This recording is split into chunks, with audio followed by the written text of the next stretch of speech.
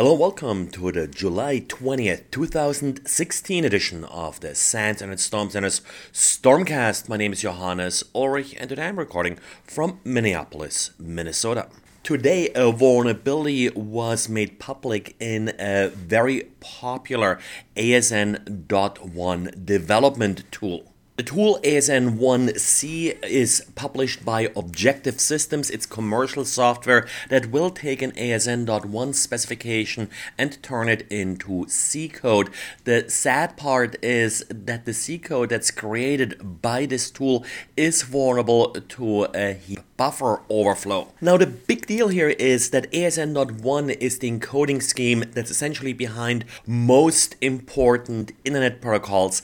Think of it like XML but all binary. For example, SSL uses ASN.1, SNMP uses ASN.1, but also protocols like LTE, for example, do use ASN.1 encoding, and in particular the later one, for example, is one protocol featured by Objective Systems as a possible target for its ASN1C compiler. So there is a huge range of systems that may be vulnerable because code used in these systems was created using this particular tool. ASN.1 vulnerabilities are certainly nothing new. A lot of SSL vulnerabilities, for example, are at their core ASN.1 parsing vulnerabilities. It is a rather complex format and as a result not always easy to parse, in particular if you have to do it efficiently, quickly, at wire speed,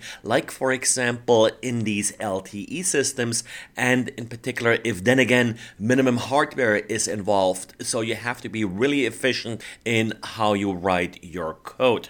Oftentimes, security, like basic input validation, is being sacrificed here for efficiency, and in many cases, the standard isn't really specifically pointing out some of the inconsistencies, for example, in length fields that have to be dealt with by the parser.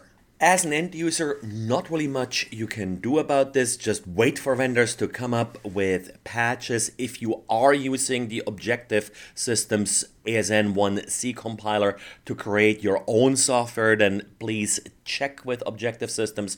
There are updates available, and make sure that you recreate your code and redeploy it and potentially notify your customers. And in other news, we got a diary from Didier about how to analyze yet another malicious document. In this case, it used a different technique to obfuscate some of the base64 encoded commands that it is sending.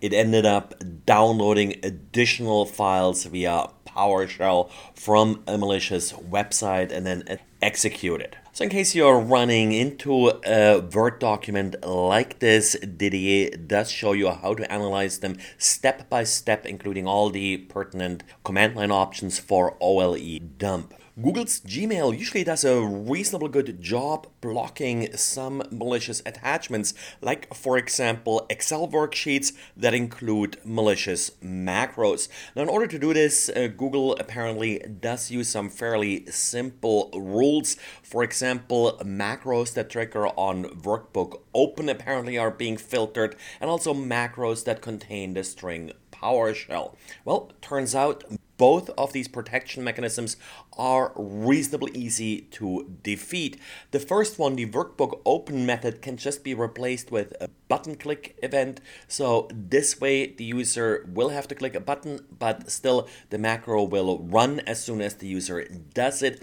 The second one is sort of even easier to defeat. The word PowerShell or the string PowerShell can just be assembled dynamically. This is of course a bypass that we have seen many times, for example in JavaScript exploits that try to use strings like inner HTML and assemble them using, for example, eval method. This is very simple, so with this, the malware filter in Gmail can reasonably easily be defeated. This just shows yet again how easily blacklists can be defeated by an attacker, but on the other hand, it's also probably protecting, as is, many users from malicious Excel spreadsheets. Well, and this is it for today. Thanks again for listening, and talk to you again tomorrow. Bye.